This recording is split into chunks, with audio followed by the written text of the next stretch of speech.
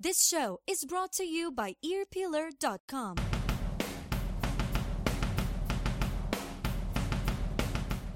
What's up, everybody? This is John Bush from Armored Saint, and you are cranking it up. Okay, what's up, everybody? This is Ross the Boss. Hey there, this is Joey Vera from Armored Saints, and you are listening to Mars Attack. This is Doyle Wolfgang von Frankenstein of Doyle, and you are listening to Mars Attacks. Hey, what do you say? Be careful, because Mars Attacks. This is Bobby Blitz from Overkill. You stay tuned. Hey, this is Chuck Billy from Testament right here on Mars Attack. Yeah, ladies and gentlemen, this is Dave Windorf of Monster Magnet, and you are listening to Mars Attacks. Hey, what's happening? This is Tommy Victor from Prong and Danzig. Hey all, here's Andreas Kisser from Sepultura and De La Tierra, and you're listening to Mars Attacks. Enjoy. Yo, what's up? This is Frank Fellow from Anthrax, and you are listening to Mars Attacks. Turn it up! Hey, this is Richard Patrick from Filter, and you're listening to Mars Attacks. Hello, everybody. This is Max Cavalera, Soulfly. You're listening to Mars Attack. Stay metal. What's up, rock and roll headbangers and freaks? This is Jason McMaster, and you're listening to Mars Attacks. Hey, this is Monte Pittman, and you're listening to Mars Attacks.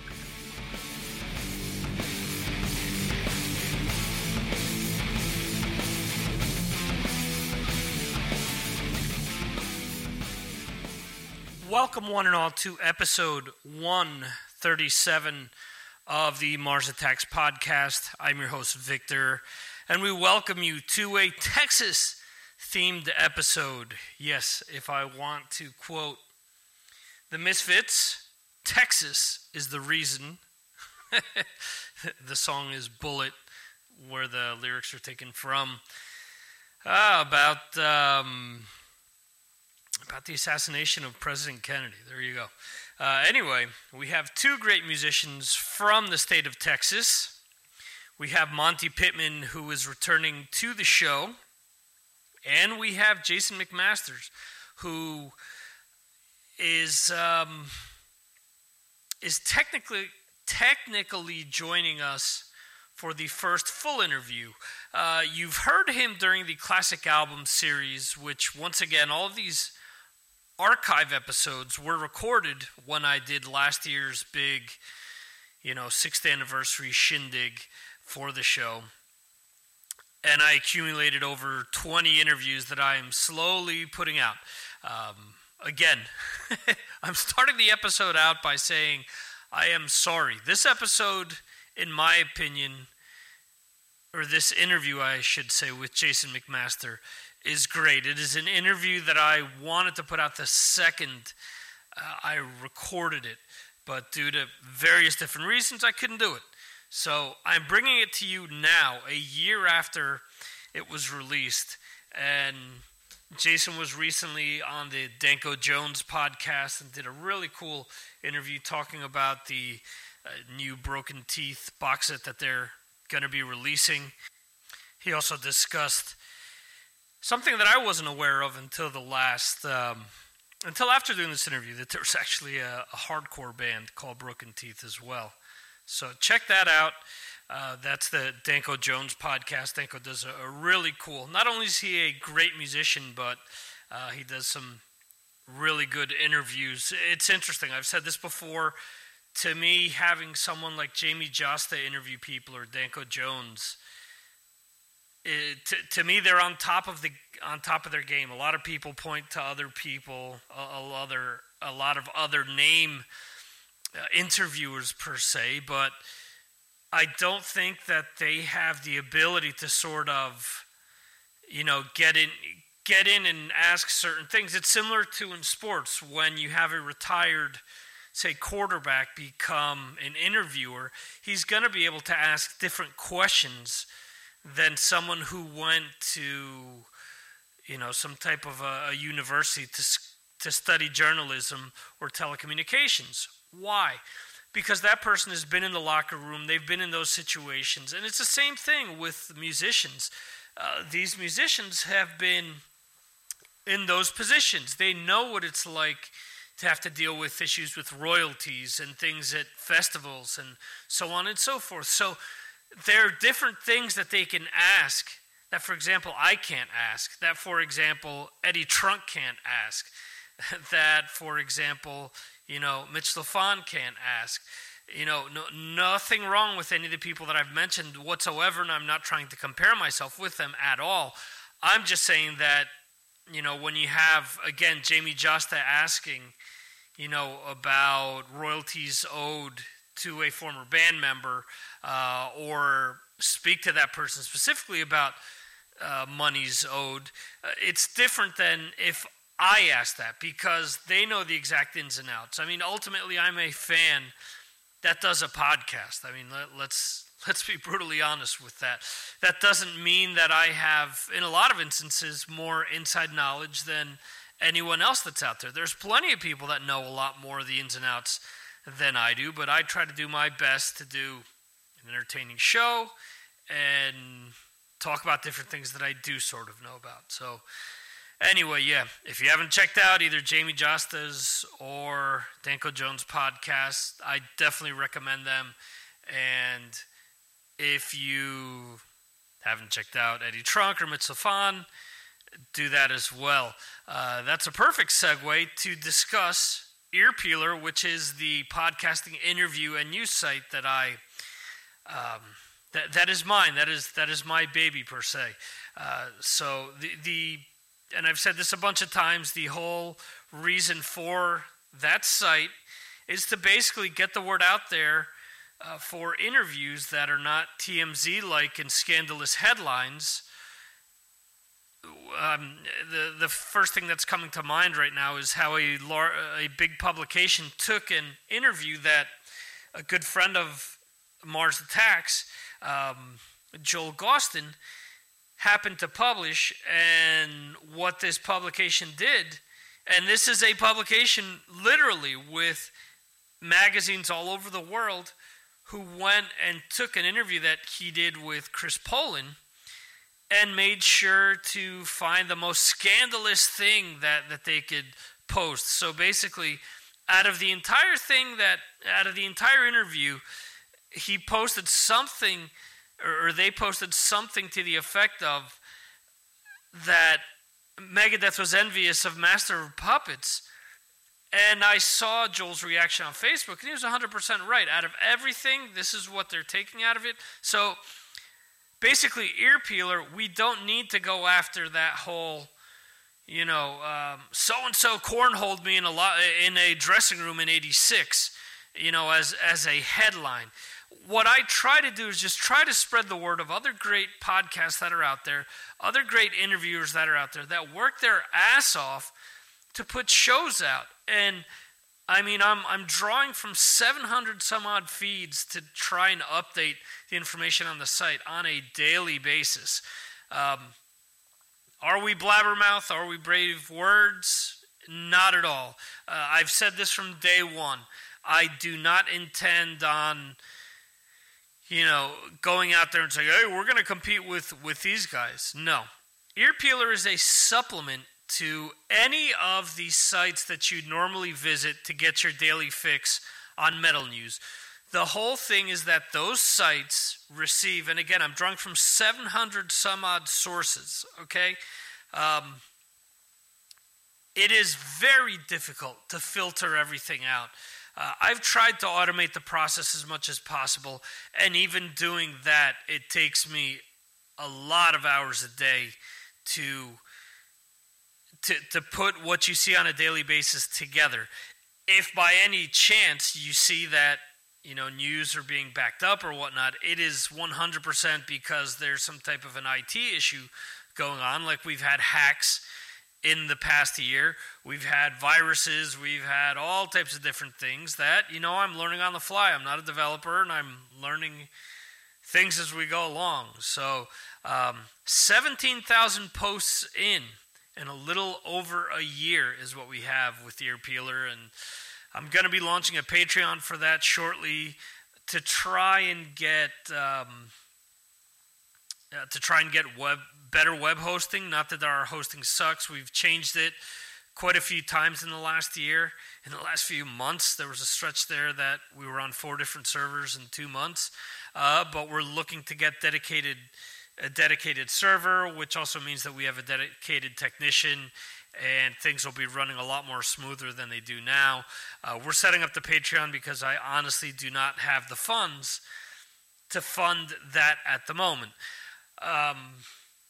And it is also a sort of a supply and demand type thing, in the sense that, if I can't raise the money that I need to try and try to switch over to that type of hosting, then it's almost, it makes me wonder if it matters to have the site open or not. Let me just put it to you that way.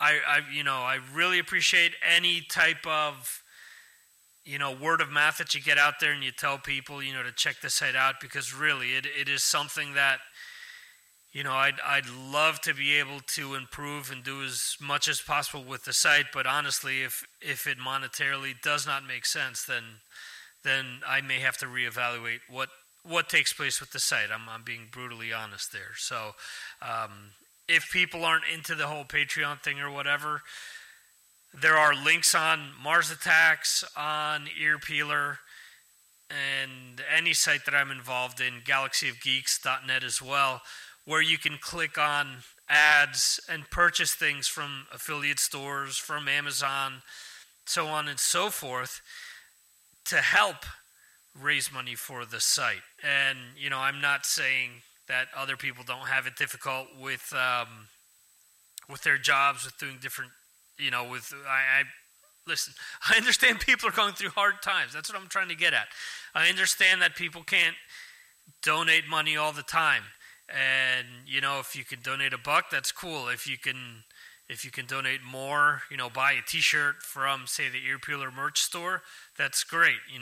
That does help quite a bit. And to be quite honest, everything that we're doing with merch, I'm not making more than $2 on any of it. So just keep that in mind. I've heard people, mention that the prices were somewhat high. It's 20 some odd bucks, 25. If we're going to hoodies, it's about 45.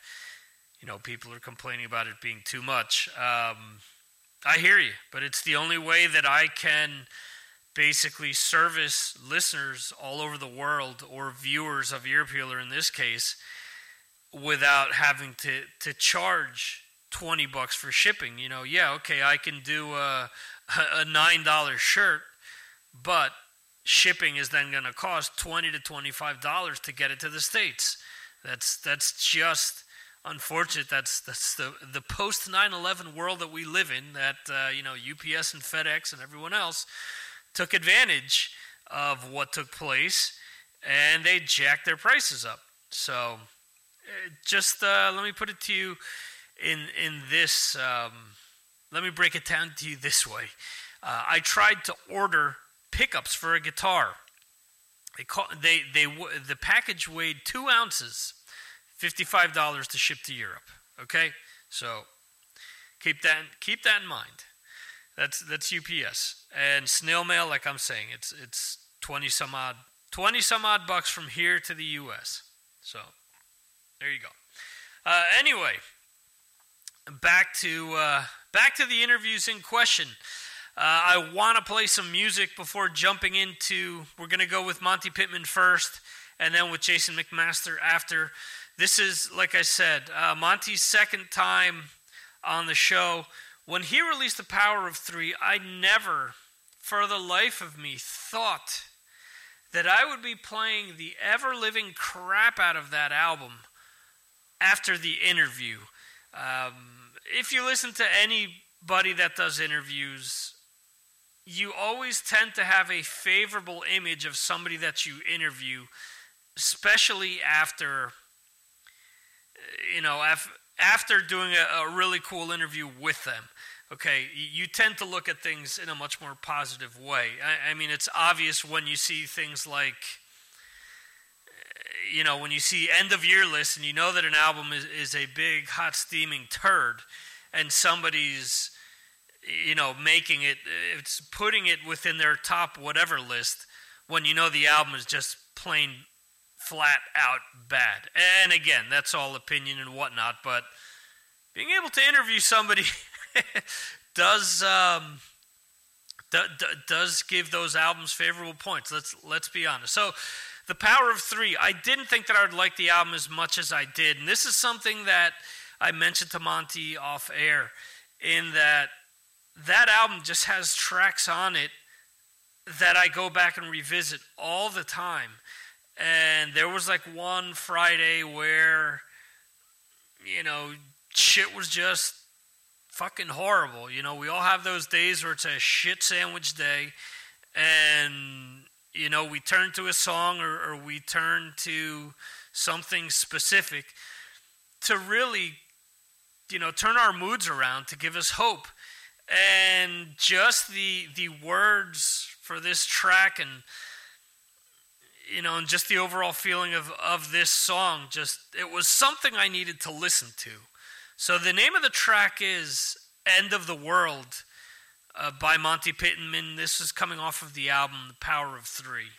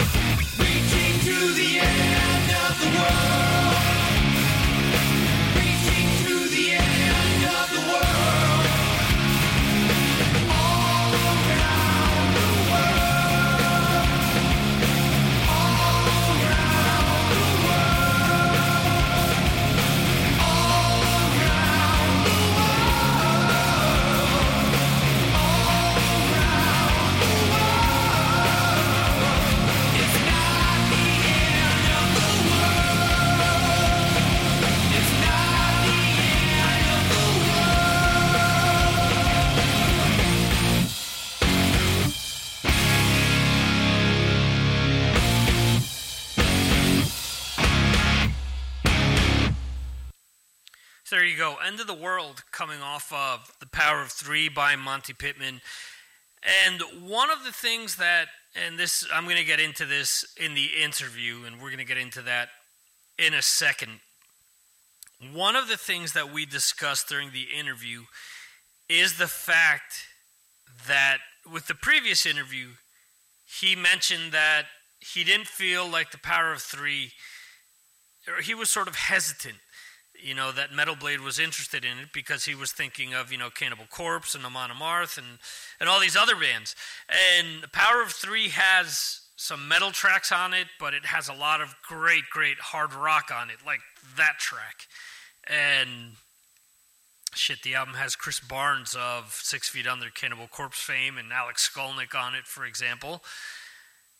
And once I heard the new album, which is Inverted Grasp of Balance, the first thing, the first track that I heard, they put out a single, and it was Pride Comes Before the Fall, which is a great, great track. But the first thing when I put the album on was a track called Panic Attack. Now, today is September 23rd. You can pick this album up today. Do yourself a favor and do so. This is one of my favorite albums that I've heard this year by far. It is a continuation of The Power of Three, if you've listened to that. But if there was a question of his metal cred or his heaviness, this is just a sample of what you will hear on Inverted Grasp of Balance. We're going to hear a little bit of Panic Attack before jumping on into the interview with Monte Pittman.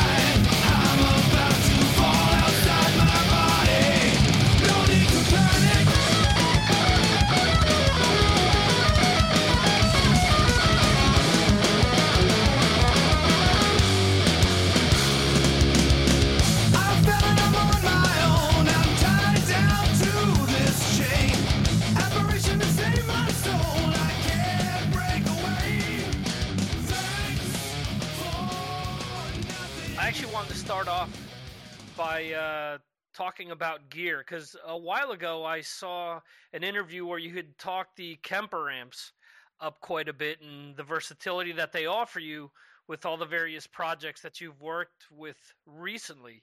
Are you still using the Kemper amps, and how do they facilitate going from your solo work to going to play with Madonna or Ministry or anyone else that you've been involved with? Yeah, I use those, and I still use my orange amps, too. I use both. I mean, they both, when I can, or like from Madonna, I'll use them both together. So I have that real amp response. Right. And that definitely has an effect on how you play and how you perform. But also, the characteristics of the Kemper make it to where it works better in like a simulation where everything is going direct and you use in-ear monitors and so you have that sort of scenario. Okay. If there's like a cover band gig where I've got like a variety of different sounds that I need, the Kemper's that too. So it just depends on what situation I'm in. Both Gotcha. are great. Both are great things to have. And for the Kemper, I refiled my own sounds, my amps. So it's like I use my amps, so I use the Kemper to do that. That's how I recorded the new album. Yeah. Oh, you did do it with the Kemper then? Yeah, I profiled my amp, my main orange amp that I use, is 30 is that, and the dual dark 100 are my favorite ones.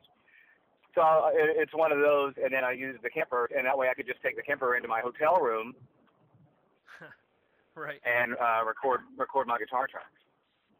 Gotcha. Now you're saying that you have the orange with you up on stage as well. Does that go out over the PA or the sound system, or is that just for you to have behind you and for you to go along and listen to that while you're playing? Yeah, that kind of works as my monitor. Sometimes we mic it up too, and the sound man can use that. It just depends on the room. Right. Yeah, so it's always different. Okay. And I remember seeing a video shortly after David Bowie had passed away where you guys covered Rebel Rebel. And the first thing that came to mind was, just seeing how you were able to dial in a specific sound for that the only way to do... That was very handy. Right. That's what first came to mind. I'm thinking, he used that Kemper to dial in the exact sound for that, that classic 70s Bowie sound. Yeah, I went for like a Marshall Plex C and then just sort of tweaked it from there. In any event, I wanted to move on talking about the your new album. And it's funny because we actually spoke when The Power of Three came out, and you explained the entire story of how you went to Brian Slagle and went to him for advice, and he basically told you, I'll put the album out. And one of the things that you mentioned to me at that time was that it sort of caught you off guard because you didn't think that the album was full-on metal to be on Metal Blade, or something to that effect. And my first listen to Inverted Grasp of Balance was, well, he sure as shit made up for it right off the bat with... Well, yeah, what I meant by that is like just being really heavy, but they do have a huge variety of stuff too. In other words, the material that came out, it wasn't a cause and effect of you being on Metal Blade so much as it just coming out of you that much heavier. Well, I had them on board from day one, and I was like, if you're going to be on Metal Blade Records, let's be on Metal Blade Records. Let's put out an album like that. But I wanted to do a really heavy album, and I was influenced by familiarizing myself with all of the material. So, I'm sure that was a big influence on me, from listening to Behemoth and Habana Barth and Whitechapel and Uncle Acid and the Deadbeats, and that. All those Revocation, I guess. I don't do any low tuning stuff really, but that kind of thing. Yeah, but I mean, even though you don't go in that direction, I mean, there's no reason why that can influence you like any of the other stuff that you're involved in. I'm sure all of it sort of pieces together and influences what you come up with, regardless whether it's, really heavy like Revocation and being technical progressive metal, as opposed to, I'm sure your other influences also work its way into it as well to give you the sort of peaks and valleys that you have on this album as well. It sort of works together. It's kind of fun having you listen to and get inspired by. It all comes out in the music that you write. Yeah, another thing that I really noticed on this album, and was something else that we talked about the last time around, was you taking lessons from Dolores Rhodes. There's a bunch of different spots on this album where just the way that you're soloing, for example, the solo in Double-Edged Sword, the way that you're tapping, the way that you're bending notes, where you can really tell that you have a very Rhodes influence in your playing, really hearkening back to what Randy did in his playing with Ozzy, obviously. Was that something else that you wanted to incorporate in this album, or is it just something that, again, sort of just flowed out of you when you were recording and writing the material? Yeah, I mean, that from being inspired from Mrs. Rhodes, there's a way that she taught, there's a way that you look at the notes, there's a way that you approach your timing, and so, yeah, that'll always be ingrained in me. And I Randy Rhodes Remembered shows, and I'm sure that sort of influenced me a little bit because I played Revelation Mother Earth. And I did notice that. There was some little little tricks that he did that I did catch myself doing. And then also, on his birthday, Kelly and Kathy, that's his brother and sister, asked me to perform at like a get together they had, and I kind of did like an acoustic set where I played some different parts of songs and sang them and played stuff. So, again, like from what you learn and from what you get influenced by, it comes out in your writing. It comes out in what you play. Absolutely. There's so many different things, and you're playing on the album. I mean, there's one thing that I guess a lot of people sort of have a standoffish type attitude towards, and it's live albums. But for me, the two official live albums that ended up coming out with Randy's playing just have something really special to it.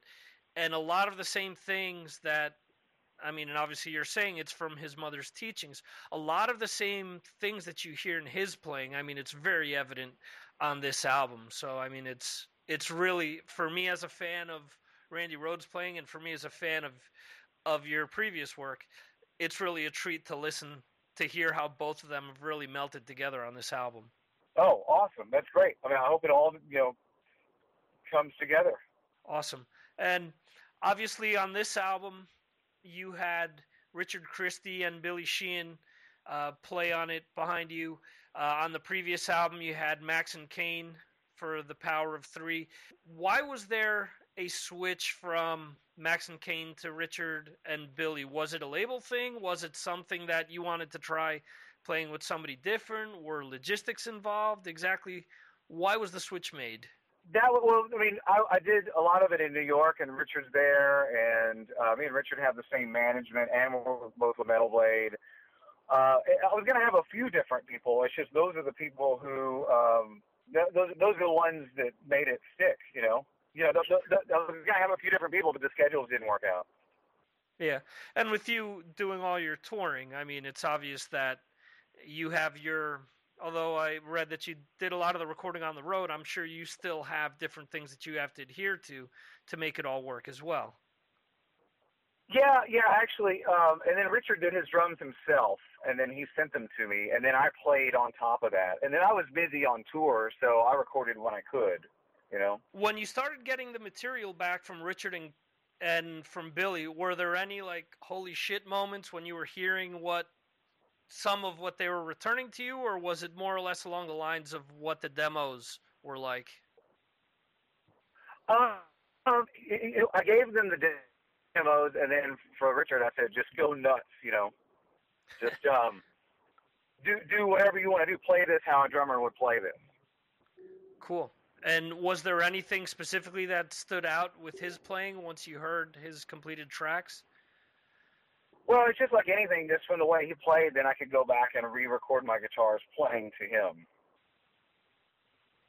So, in other words, it helped you sort of up your game, per se. Yeah, I mean, it's just playing, to the way that he played. And it's just like taking, he has his approach from how he played on the album, and then me just playing to him like you would any drummer. Right.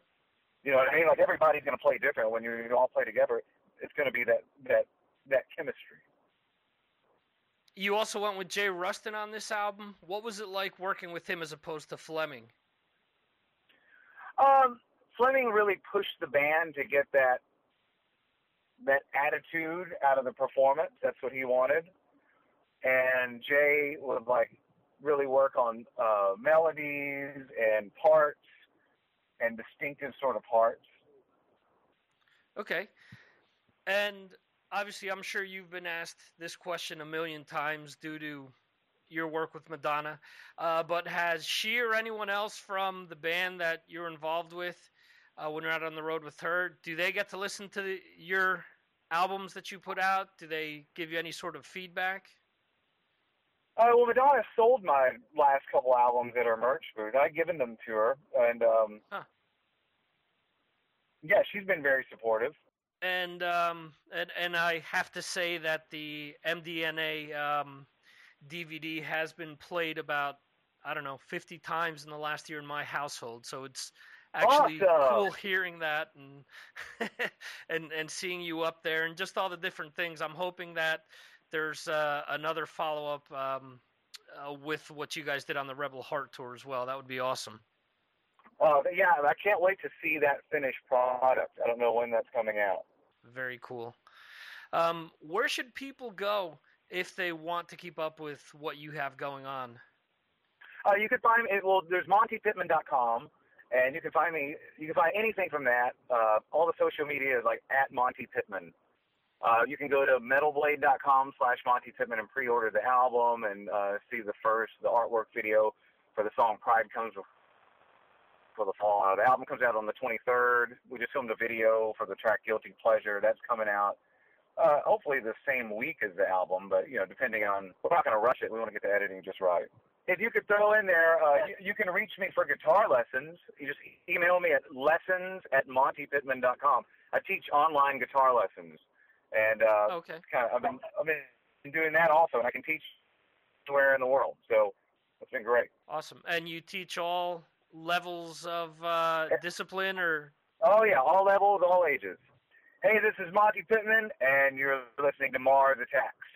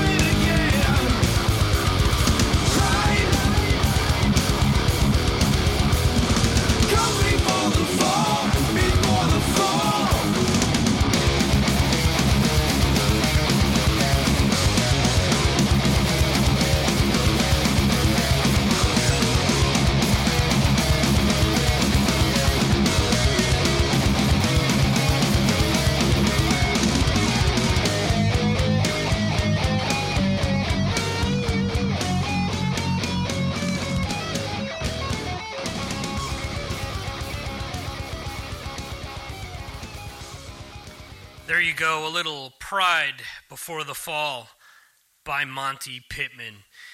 I want to thank John Freeman for making that interview take place. Always great, again, to talk to somebody whose music has really touched you and mattered to you. The interview was a little discombobulated in the sense that my internet has been absolute shit these past few weeks.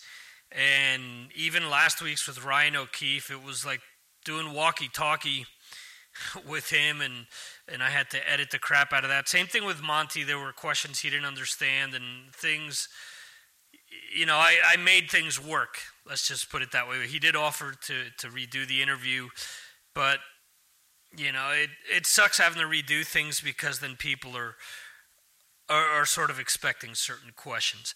Not to say that he isn't getting bombarded with those same exact questions I threw at him like a million times. And it's funny, like I say during the interview, yes, the Madonna MDNA DVD, I've seen that a bunch of times. And it's funny because a lot of people will say, oh, this is your wife's music in the car. No, it's my music in the car, motherfucker. I enjoy all types of music. I don't care. I really enjoy that album by Madonna. If someone doesn't agree with that opinion, that's cool. I'm sure there's different things that you listen to that you enjoy that I don't enjoy. That's why we all have our own opinions and, things that matter to us. So there you go. It's always cool to see him up on stage or whatever when I'm watching the DVD, and or I'll be, people that know me all the time, I'll be trying to do music trivia type things in person with people, and with my wife all the time. We'll be watching something and I'll say, well, who out of everyone that's up on stage there have I interviewed? And she goes, well, the only guy that looks like a semi-metal guy is the guitarist, so it's got to be him. And, of course, she was right. So, there you go. Check that out, too, if you're interested in, other things outside of hard rock and metal. It's a great pop album, I think, MDNA, and it's a really cool DVD. And, to be quite honest, so many other people get press nowadays. Beyonce gets press, Katy Perry gets press, and I would say that, and I'm throwing my metal cred out the window here. I would say that out of those two, I definitely do appreciate Katy Perry more. But if you look at that Madonna concert and see all the things that she has going on, it is reminiscent of what was done in the 80s by a lot of metal bands, where they were putting on a show where it just wasn't a bunch of guys up on stage, just playing. There's nothing wrong with that, but it's also cool to see a show, to see some type of a spectacle as well, to get your money's worth. But yeah, she definitely takes it up to another level with everything she has going on, and it's cool that she has someone like Monte in her band, and I, a lot of people begrudge people like him and people like Rihanna having Nuno Betancourt in his band. And in an upcoming interview with Richard Christie, that's actually something that I discussed with him, because I don't see it all that different to say Richard working with Howard, for his day job and being able to do Charred Walls of the Damned as a result. I see Monte being able to put out these great albums as sort of a byproduct of him being part of Madonna's band. Same thing with Nuno and what he's done, So there you go. That's my opinion. Before I forget, I do want to remind you guys that Galaxy of Geeks is the other podcast that I do with my good friend Chris Vaglio. We talk Star Wars, Marvel, DC, cinematic, and TV universe. The last episode that we released was based on our top 5 alien invasion movies, where the two of us talk about, our top 5. Again, each one of us lists 5 alien invasion movies that we really like. So if you're into that type of stuff, if you're into any geek type subject, Game of Thrones, Walking Dead, so on and so forth, check it out, galaxyofgeeks.net. Similar to the Mars Attacks podcast, we are available on iTunes, on Stitcher, the Google Play Store as well. And if you go to galaxyofgeeks.net, you can find all of the great links to where we are on social media as well. I also didn't mention this before. Same deal with Mars Attacks. If you're listening to us for the first time, you can go to MarsAttacksRadio.com and find links to all the social media sites where we are located, or where we can be found, I should say. The icons on both sites are on the top and the bottom. So there you go. Up next, Jason McMaster. To me, this is a really cool interview. Again, as the music geek that I am, doing this interview really was a thrill for me because it wasn't your typical interview in the sense that I was able to throw a lot of different questions at him due to his experience, due to where he's from, due to things that he's been involved in over the years that strays from the norm. Not trying to say that what I do is better than anybody else or anything like that. I just think it's cool when I can sort of take someone out of, the daily element of doing 20 interviews or however many it is and sort of steer things in other directions and have people, luckily enough compliment me for turning interviews into a conversation, or having people, tell me, I wish I could talk longer, but I have another interview scheduled. It was great talking to you or whatnot. Shit like that makes my day. I'm sorry. I don't know whether the person saying it to me is saying that to everyone or not, but it's cool to hear. So, anyway, Jason McMaster, so many things that he's been a part of, and we talk about that during the interview. Obviously, a lot of people got turned on to Jason because of Dangerous Toys, because of Watchtower. Around the time that I did this interview, he was about to release something by a band of his called Broken Teeth. I mentioned that at the beginning of the episode. That album is just fantastic. I got it, and people hype albums up, and it was Rock from Radioactive Metal who said, you really have to check this album out. It is really, really cool. And I was like, yeah, okay, well, I'll check it out when I get a chance, And once I did, I definitely was not discouraged at all. The name of the album is Bulldozer, and I discussed that via email with Jason, being that I grew up in a construction background with my family. Bulldozer had a heavier term to it than front loader, so yeah, I get it. Anyway, let's check. Actually, one second before I get into this. We talk about Watchtower during the interview. Now, a lot of things in recent months have changed with Watchtower in the sense that Watchtower is going to be putting out a new album finally with Alan Tecchio on vocals. So what I mentioned during the interview about Watchtower and discussing Watchtower with Alan was from a while back. So obviously, or I would assume that has all changed because Alan has recorded the vocals. To what extent that has changed or what his actual relationship with the band is at the moment, I do not know. I hope to talk to Alan in the future. He's been great to the show. He's been one of the only people that has commented on every single album that's featured in the Classic Albums series.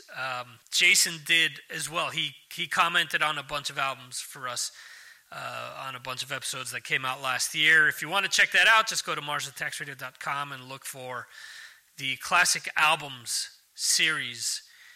It's very prevalent. It's easy to find. So there's a lot of different cool albums that they talked about. Anyway, we'll get into some Watchtower before wrapping the episode up, definitely. But this is the lead-off track off of Bulldozer. The name of this track is Raining Fire. And after this, we will get into the interview with Jason McMaster.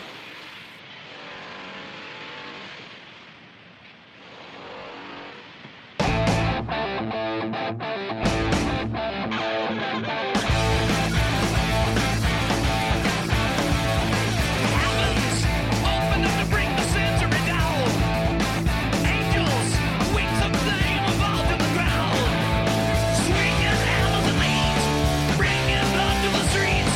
Feel it coming and it ain't no joke. Blow it up the night.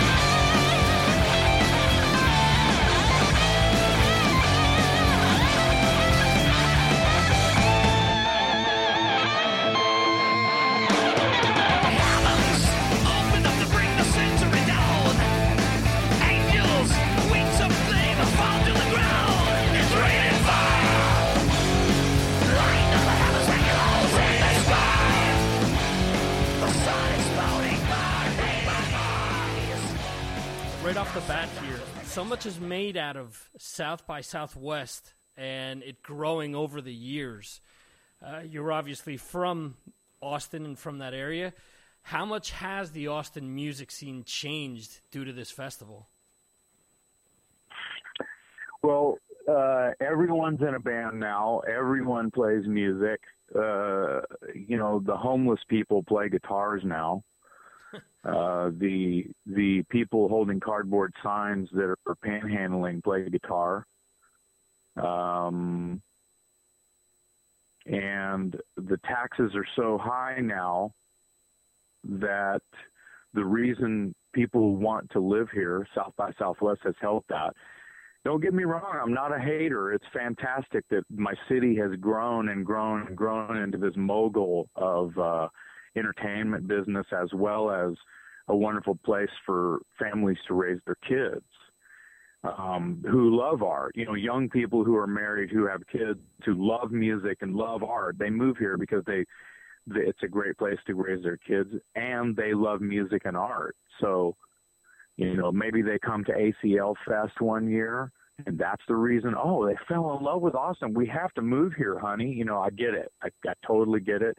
Or they come South by Southwest, and they're a musician. It's like, wow, this is the coolest music city I've played in, and I'm from Chicago. Chicago's just as hot and happening in my eyes as Austin, Texas. New Orleans, you could say the same thing. Maybe it's on slightly different levels because of Austin has a different factor to it. Do I want to live on a levee in New Orleans? Do I want to live in the Windy City? Do I want to, Austin is mild compared to that as far as weather, landscape, whatever. So, it's changed immensely since my early days here, because when I moved here from South Texas, I was about 17 years old, and there was no metal here. It was still early for heavy metal. Heavy metal was fairly new. Sure, there was Judas Priest and Iron Maiden, but, it was only a few years after those. We're talking those bands only had Judas Priest had nice 5 or 6 records out, 7 records out maybe, but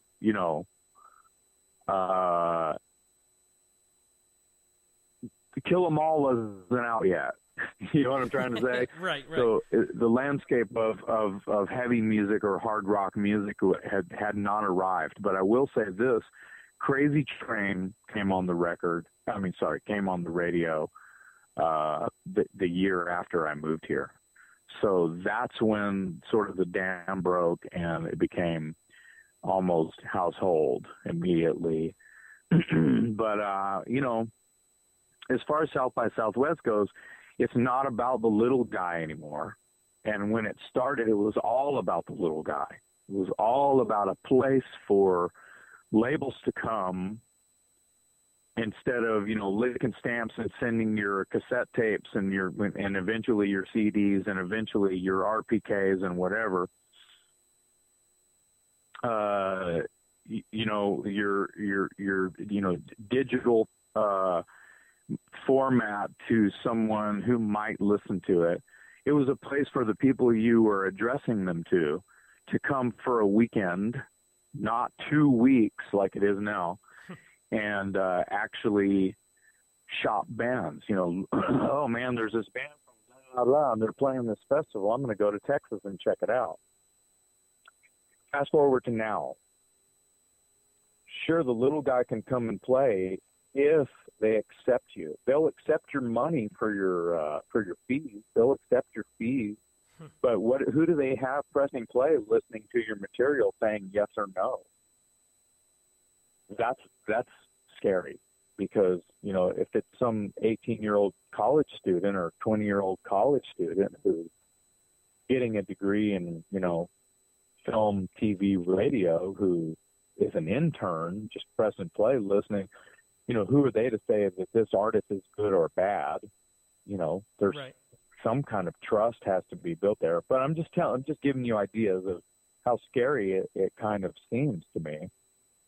So you don't get accepted. What do? Not come to Austin after you've already bought your plane tickets, whatever it is, right?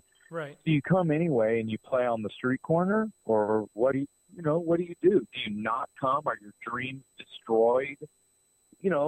So it's turned into, fast forward to now, it's a trade show.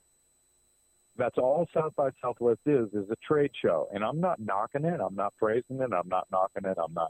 I'm being totally neutral.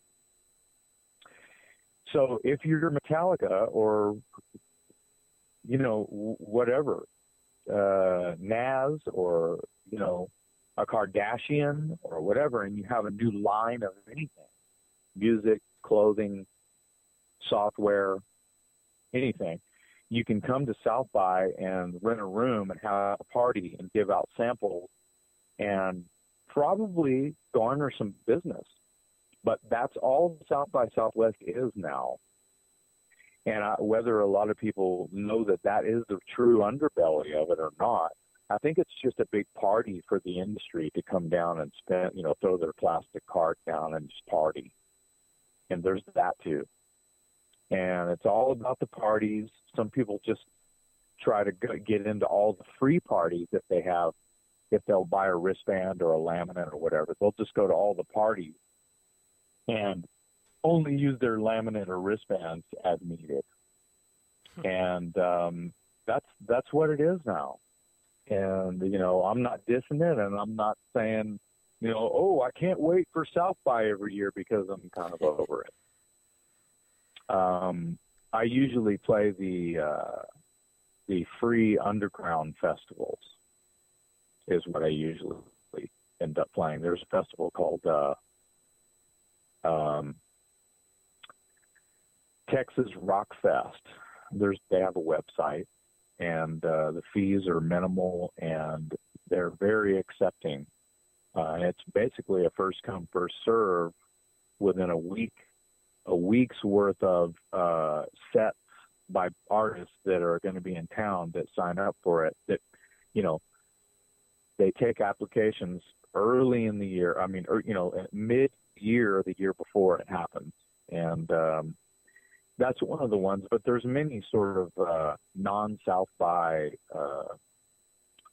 festivals that happen within the festival that is South by. That's why they just call it Music Week now. And it is like a 2-week. They start the film festival a week early. Then like halfway through that, they start the interactive software, equipment, blah, blah, blah. So it's crazy. Yeah, I wanted to ask because they sort of bring how it's changed or how the scene has changed during the Sonic Highways, the Dave Grohl series that he did. And when they talked to the guy that's in charge of Austin City Limits, I believe, he sort of insinuated a lot of the stuff that you mentioned. And, I mean, with the advent of the Internet, obviously it's easier to keep up with a lot of the stuff. And to me, as a music fan, it became odd, exactly what you just mentioned. Oh, so-and-so's going down there to debut a cell phone. Like, what the fuck are they debuting a cell phone at a music festival? So little by little, But it's not just music. It's a trade show. Yeah. Once you wrap your head around that sure, it started as a music festival, but now it's an everything festival. Yeah. Why pay hundreds of dollars to get your wristband and parking and food? And, the prices go up during that week. It's $25, $30 to park. Your meal's going to cost about that. Your hotel prices are going up. Everything goes up in this town that week or two. And if Metallica is going to play South by Southwest and you've paid all this money to do that, well, why don't you pay half as much to see them on tour when they come near your town? Right. To play a longer set for less money. A longer, more diverse set on top of that. Right. And I'm sorry I'm not beating on Metallica. I'm just trying to think of a god band that, oh my God, they're going to be in South by Southwest, so I'm going to pay $1,000 to hear them play 30 minutes. See what I'm saying? I'm just trying. Yeah. I'm just, sorry, Metallica. It could be any kind of fan. Britney Spears fans. Britney Spears is going to play. It doesn't matter who it is. Just somebody who's big name. It doesn't matter. Gotcha. So you'll see a better, longer set for less money and a better, just better all the way. You'll get a better product for a cheaper price. Unless you're just coming down here to get crazy and be seen, because a lot of people come into Austin just stand around to look cool too. Unfortunately. Yeah, unfortunately, gotta love it. Just got money to throw around to look cool and stupid in public. Well, they move here to do that, because we're very liberal here. So if you're a weirdo and you're being beat on where you're from, you can move to Austin and probably not get beat on, Gotcha. Okay. You will be completely accepted, and that's great. But, I have to look at it, so. Gotcha. Okay. Yeah. And you've actually received a star on the South Texas Music Walk of Fame. What was that like for you not only as a musician, but, receiving any type of award? What does that mean to your career? Sure. Well, it didn't do anything for my career. It's like a bowling trophy. Yay, I won. It's kind of, I don't mean to sound negative, because I'm not. It's a total honor. That Walk of Fame is down in Corpus Christi. It's since I'm from there, it's an honor, because my dad still lives down there, and he's very proud, and that's kind of important since I'm kind of a high school dropout, and your parents hate that shit when you drop out. That's normal, right? I can say that, and everyone listening to this can understand what that means. Mom, Dad, I'm dropping out of school. What? You get your ass out of this house. I hate you. Whatever. That never happened to me, but they were not happy. And so, whatever the case, to be recognized by your peers and by any administration and by any city or scene or area, and it's not a Hollywood Walk of Fame. It's a Texas Music Walk of Fame, and they're deliberately trying to focus on people from South Texas, and there's a lot of people on that Walk of Fame that you don't realize are actually from down here. Bill Haley and the Comets. Huh, no kidding. Wow. Bill Haley's from down here, right? So he's on there, and there's a Janis Joplin star. It's crazy to remember or even recall or to just learn that there's a lot of history in Texas as far as music, all kinds of music. Right. So it was a total honor, and people ask me about it all the time. So, I have that. At least I have that. People like it, that it's, that people feel like I'm deserving, and I'm humbled that people feel that way, because I really try to not have any sort of anything to do with the people or the ideal that to feel like you are deserving of that, right? Because no one is other than who are fans of the music and the things that you've helped create. You should be voted in, right? That should be a fan favor. It's not something you call up and go, hey man, I want you to put a star with my name on it. That's you see what I'm saying? Yeah. That's obvious, right? So, right. So it's an honor. The same thing happened here in Austin. The Austin Chronicle, who is basically in cahoots in running the entire South by Southwest. They're like basically a sort of go to a board of director of South by since its humble beginnings. And the owner of the Austin Chronicle, which is like the entertainment rag in Austin and has been as long as I can recall, they're behind South by. So they do this thing every year where they'll do an Austin Music Hall of Fame, and it's a write-in vote by readers, right? And you can write people in, or they have a list of people you can vote for every year. It's like, well, who are we missing? Who do you think should be in there? And I'm in there twice, once with my band Watchtower and once with myself. So that also is an honor because I feel like Austin is on the map. Obviously it is because of, the area you're from, and here we are talking about this. You're asking me about this right. kind of a thing. So that's at least the South Texas people have a walk of fame where it's a physical, tangible, you can stand on it kind of a thing. And the Austin Music Hall of Fame is probably a filing cabinet in a room downtown. It's not a real Hall of Fame. Right. So it's not a plaque or anything. So, but they hand out awards at a giant ceremony that's well attended, and it's full of movie stars and people that are in town for the festival that get free invites and blah blah blah blah blah, and bands play, and it's once again a big honor.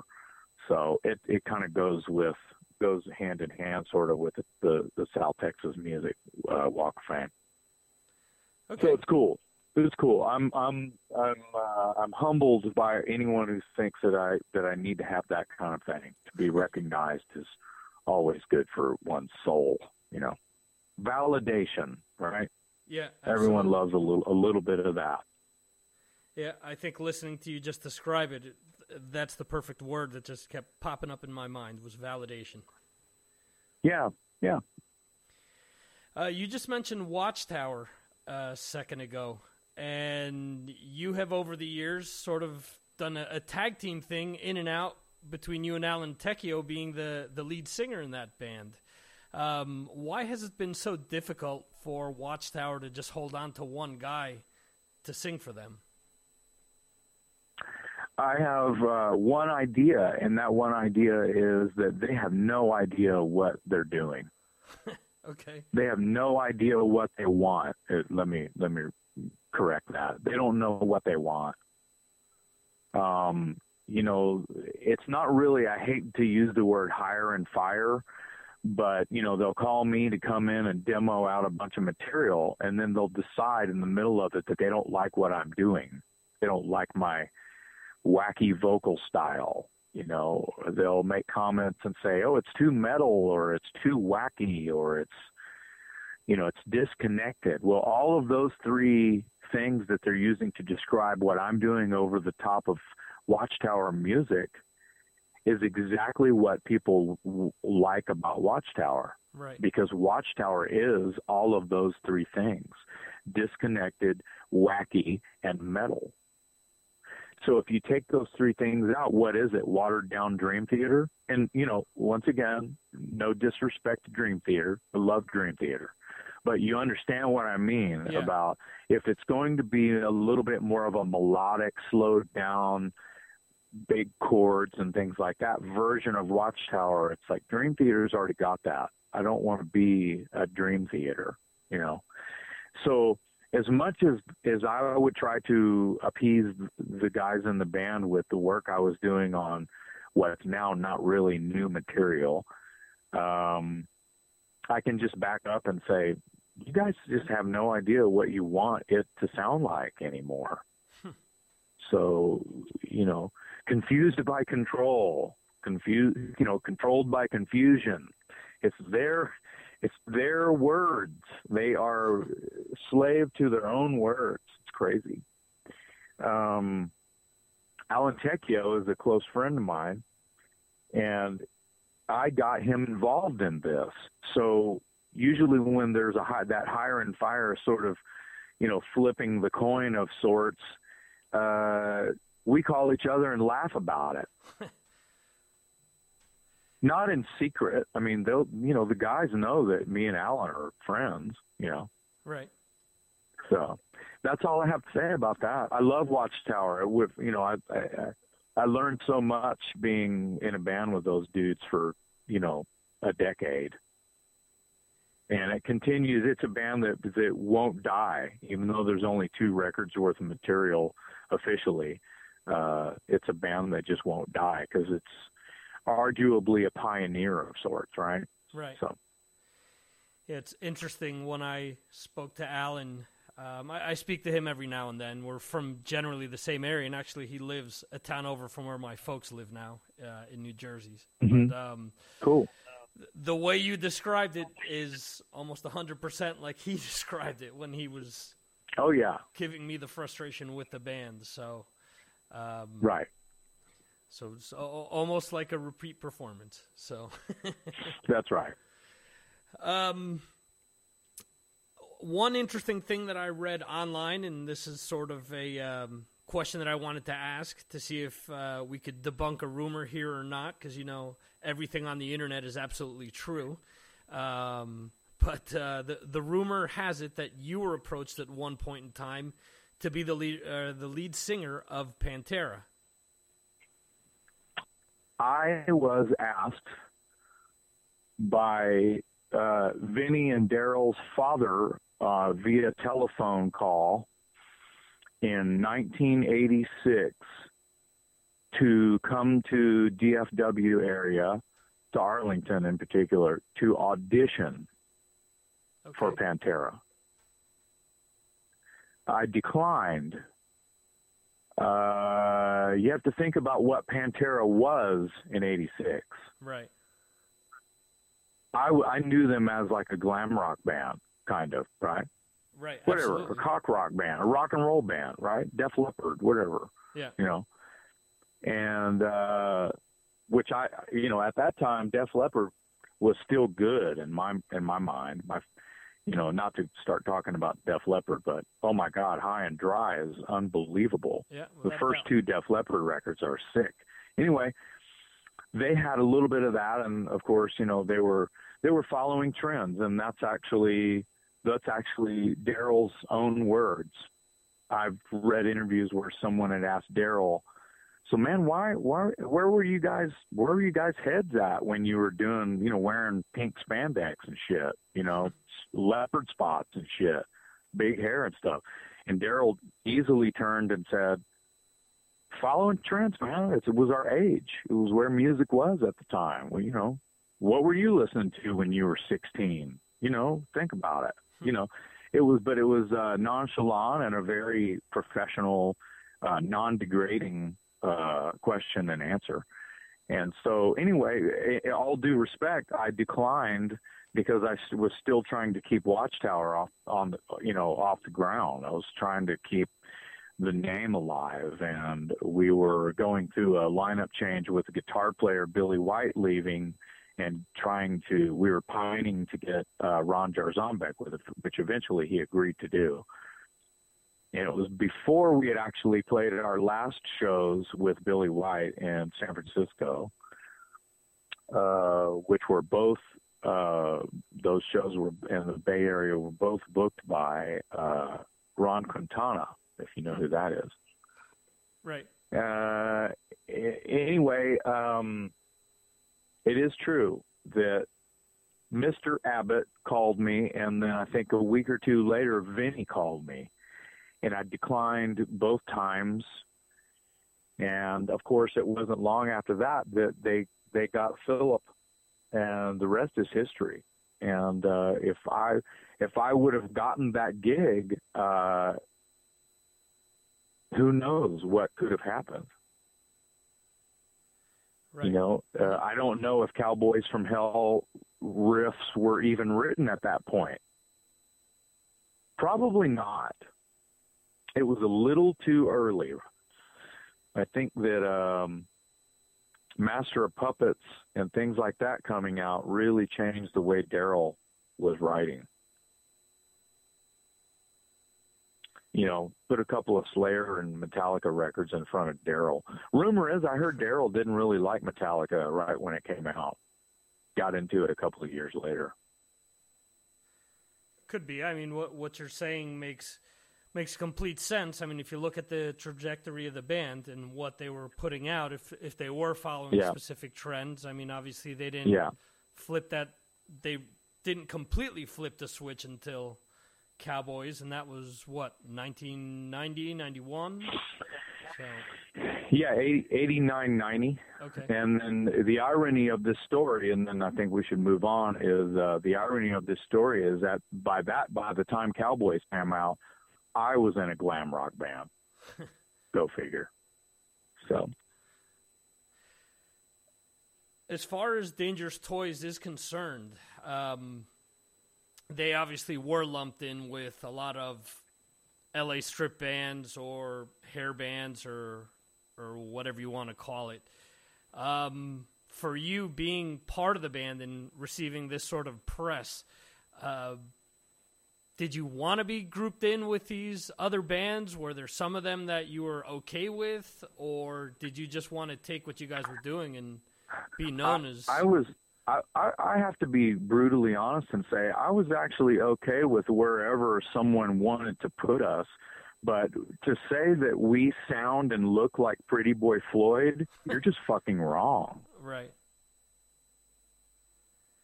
But you can, if you honestly think that we are that kind of a band, I think you're wrong, but I'm not going to. If you're a fan of both bands, you know, whether it does Poison, Motley Crue, whatever, I mean, I don't really think that we sound like those bands. There's some definite influence from those bands. I'll say that at least that much. I think that it's closer to like a Rat or a Van Halen meets a ZZ Top and Aerosmith type of a vibe, but some of those bands influenced Motley Crue, and you see what I'm saying? It's like, if it was no Van Halen, there wouldn't be any Motley Crue. Yeah. So what are we talking about here? You know, so it's all coming from the same place. So, you know, no mince of words or anything, or no anger tone or anything like that. But I think that just being lumped in at all is not really hurting. But it's not helping to actually just say, you know, oh, I love Poison and I love Dangerous Toys. And it's like, well, to me, it's not the same thing. Right. Even though it kind of is. I mean, I'm just telling you how I feel, right? It's how I feel. I can tell you how I feel, you know. I think that people still thought we were a Los Angeles band, even though in our first debut video of Tease and Pleasin', there's Texas flags flying big as shit in the background. Right. In the second video, I'm wearing a pair of leather trousers that, if you turn your head if you turn your head a little bit, the pants I'm wearing are a Texas flag. The top of my pants is blue. There's a star on the crotch, a white star on the crotch, and the rest of the pants, one leg is red and one leg is white. That's a fucking Texas flag. So they didn't get it. They just didn't get it. So they tried and they failed, and we tried and we failed, I guess, to let everybody know that we were a Texas rock band.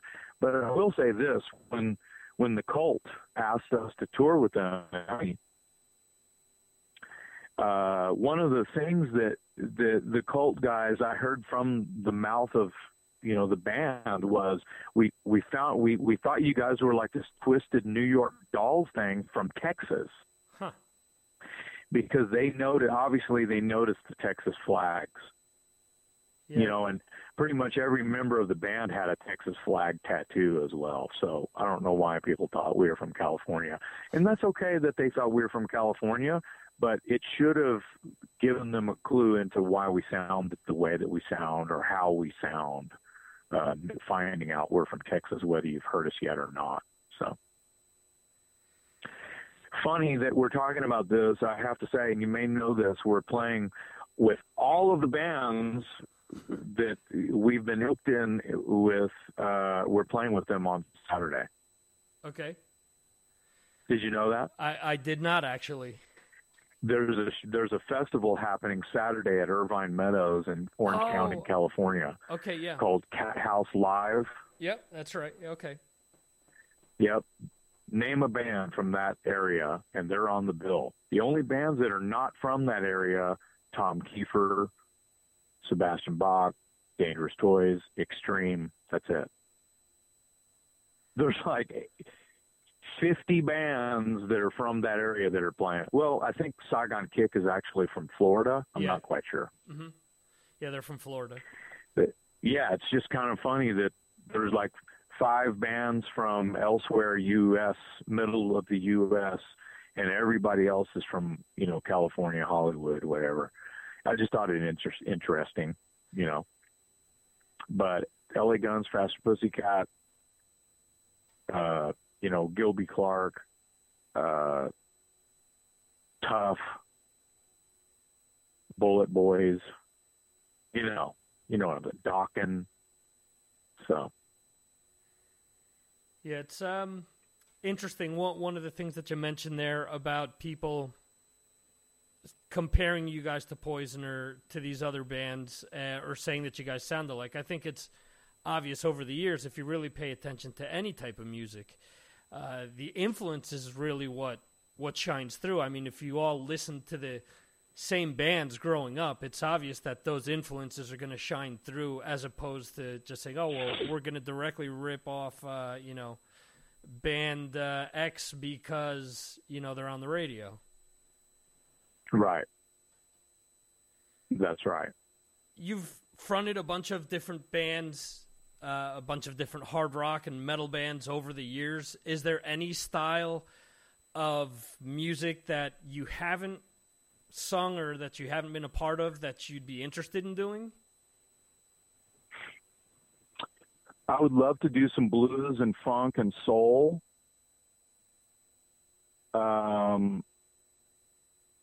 I love death metal and black metal and satanic dark metal, Right. But I may have covered some of that with some of the power metal bands that I'm either currently working with or have worked with, but it's not really the same thing because I think that the corpse paint thing is kind of fun and takes me into my Kiss days, Right. And I think that that would be fun, but I don't know that I could vocally stand up, to what's needed. If it were a King Diamond thing, no problem. All day long I can do King Diamond's style of vocals, melodic, wacky, right. stuff, because that's what I do. I have like 4 or 5 different voices that I use. If you know my voice, you know that that's kind of true. And King Diamond, I love King Diamond, but I'm not like modeled after him, right? Right. Mm-hmm. So he has his thing and I have my thing, but it's very similar that we have 4 or 5 different voices that we use, Mm-hmm. You know who else has about 4 or 5 different voices, and it's not the same sort of histrionic, crazy, wacky thing, is Robin Zander doesn't get really the credit for having like literally 4 or 5 different tones and voices. He's got a raspy thing. He's got a really high clean thing. Mm-hmm. He's got a falsetto thing. The same things you could say about King Diamond or myself, you can say about Robin Zander. Whether you like these singers or myself or not, doesn't matter. It doesn't matter if you think that stylistically we're crap. But right. The point is, I'm saying that that's what I like about it. I feel lucky and charmed that I'm able to do all different styles of hard rock music or melodic music in general. So. Okay, and you're always busy with various different projects. What projects do you currently have that you're working on presently? Well, I'm trying to get an Elton John tribute off the ground, which is a lot of fun. Okay. And we're trying to actually nail the tone and sound of Elton John via 70s material. Mm-hmm. It's not Lion King or anything like that, just to make sure that everybody understands that. Right. It's great songs, like a greatest hits album from the 70s. It's ultimately reads like that. I'm fronting an Aerosmith tribute band, which is shit tons of fun. I still play Rob Halford in a Judas Priest tribute. I have a Metallica tribute that I play guitar and sing in. We're called Kill 'Em All, of course, but it's not like Kill 'Em All, the album title. It's 2 words, Killa. Ah, okay. Second word, Maul, M-A-U-L, and it's got Darth Maul's eyes behind the logo. Oh, cool. Mm-hmm. If we wanted to change the name of Kill 'Em All and do Ride the Lightning stuff, we would probably call it keep Darth Maul's eyes in there and call it Ride the Lightsaber.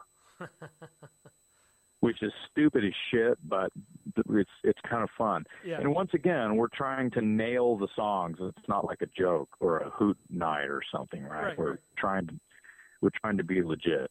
So, you know, I have an AC/DC tribute that I played bass in called Powerage. I don't sing in that; I just play bass. And so, you know, that's a lot of fun, and I've got all of that noise kind of covered as far as getting my jollies off in some of my favorite rock and roll bands. But Broken Teeth has new material coming out. Igniter, we're finishing up a couple of new songs. We've got like 4 new songs in the can. And Evil United just did a couple of shows with Armored Saint and Saxon. Cool. Down here in Texas, and it was a total blast. And we are actually writing new Evil United stuff, and then there's a couple of projects that I'm involved in now that I can't talk about, that whether they get off the ground or not, I just can't talk about because they have named people in them. Okay. So, and that's fun for me, you know, just to even I'm honored to be asked to work with, you know, people who have clout. You know, it's pretty awesome. Whether you'll never hear about it or not, you know what I mean? It's right. It's just awesome. I'm in a good place right now as far as that, but the workload is stupid.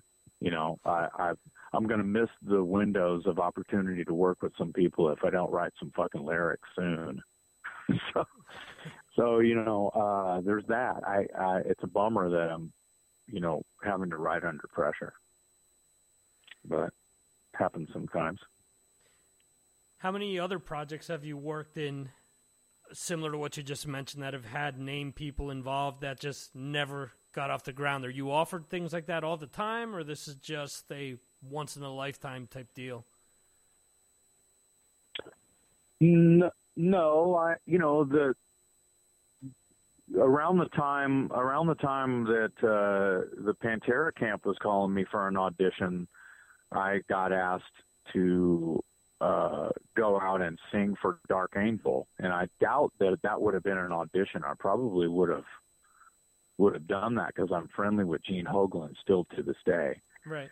But that never came together because it would have been an uproot, moving situation, and anything that I had going on here, I would have had to just leave high and dry. And I have really tried to be loyal to the people that I've started things with. Whether that's a good thing or bad, because maybe the grass is greener out there. We won't know that. So, right. You could do the same. It's the same exact story about the Pantera audition and me turning it down, except changed Pantera to Skid Row. Snake Zabo called me a couple of times, about 2 weeks apart from each other. The first time I turned, that was in 93 or 94. And obviously it was Sebastian leaving and them saying, man, we need to get somebody, you know. Right. And Snake called me, and I was completely flattered, but I wish I would have been a bigger fan. I'm just not that big of a Skid Row fan. I like what they do, but, you know, at least they're kind of metal. At least they're kind of have kick-ass attitude, you know? Right. Guys play their ass off. They're a kick-ass fucking dirty rock and roll band. But I don't know, man, maybe it was Sebastian Bach's shoes. Scared to try those on, didn't want to be that guy, Someone has to do it, Skid Row's legit. But I guess the best way, and it sounds kind of harsh, and I don't mean it to be harsh, but I don't see myself as a big enough Skid Row fan to go in and, I say, oh, this would be fun, but I wasn't excited to go do it. Right. I was flattered that they thought that I was worthy of even being, to even to give me a call. And he called me again a couple weeks later and was like, "Are you sure, dude? Are you sure you don't want to do this?" Kind of a thing. And it wasn't like a jest or anything. It was like, that made me feel like, wow, they're really thinking about me in that position, But I turned it down. I really couldn't see myself singing those songs, And that's interesting because you read a lot of interviews when bands bring new members in, and a lot of times you read, well, I really wasn't a fan of the band until I auditioned for them. And I could just never wrap my head around that, if you're gonna... What does that mean, though? What are they saying? What does that fucking mean? Yeah. I'm not a fan. I just need a gig, is what they're really saying. Right, which sort of... kind of fucked up. Yeah, absolutely. And as far as people keeping up with what you're doing with all these bands, is there one place that they should go online to keep up with you? Yeah, you know what? It's not updated, but the best place for them to go and just freak out a little bit is jasonmcmaster.net. Okay. And there's some links on there. Like I said, it's not updated at all. Another website that's brand new that's still under construction is dangeroustoys.us, and at least our show dates, our tour dates are on that. But they're also at jasonmcmaster.net. And there's some shopping carts there. If they want some merchandise, they can get some merchandise. BrokenTeeth.com. Once again, is not updated, but there is some information there if people want to learn about Broken Teeth, because that band's been around going on 16 years, and people are still calling it my new band. It's kind of weird. Yeah.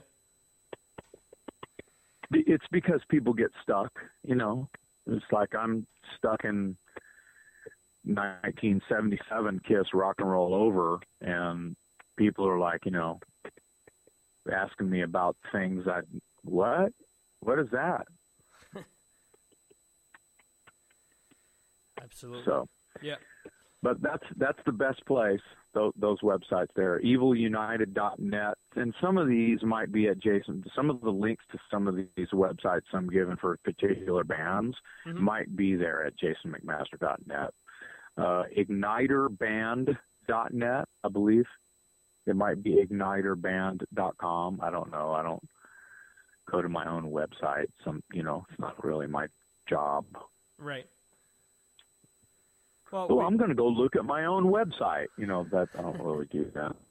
What's up, rock and roll headbangers and freaks? This is Jason McMaster, and you're listening to Mars Attacks.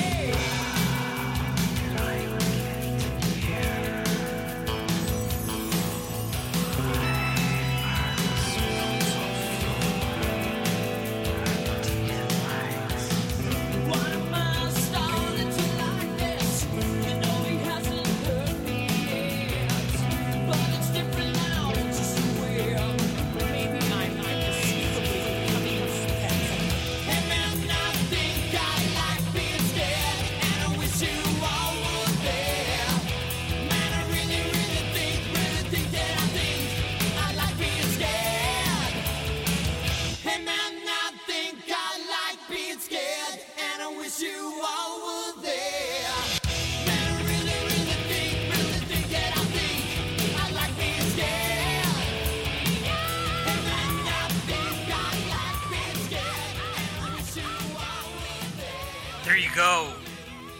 A Little Dangerous Toys with Scared. I want to thank Jason McMaster. I want to thank Benjamin for Online Metal Promo for making that happen. I also want to thank John Freeman for helping me with the Monte Pittman interview. Want to thank all you guys for listening to this podcast. Want to drop us a line, you can do so via Facebook or via email. Input at MarsAttacksRadio.com. In any event, we will be leaving you with, as I mentioned before, a little Watchtower. This is Jason on lead vocals. This is off of their first album, Energetic Disassembly. The name of this track is Meltdown by Watchtower. Thanks again for listening, and see ya.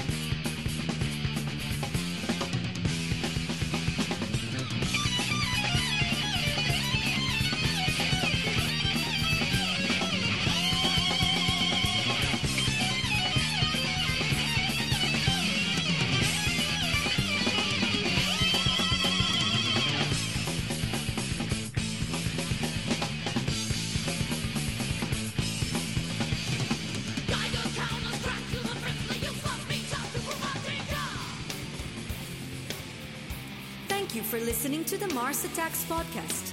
This concludes our show.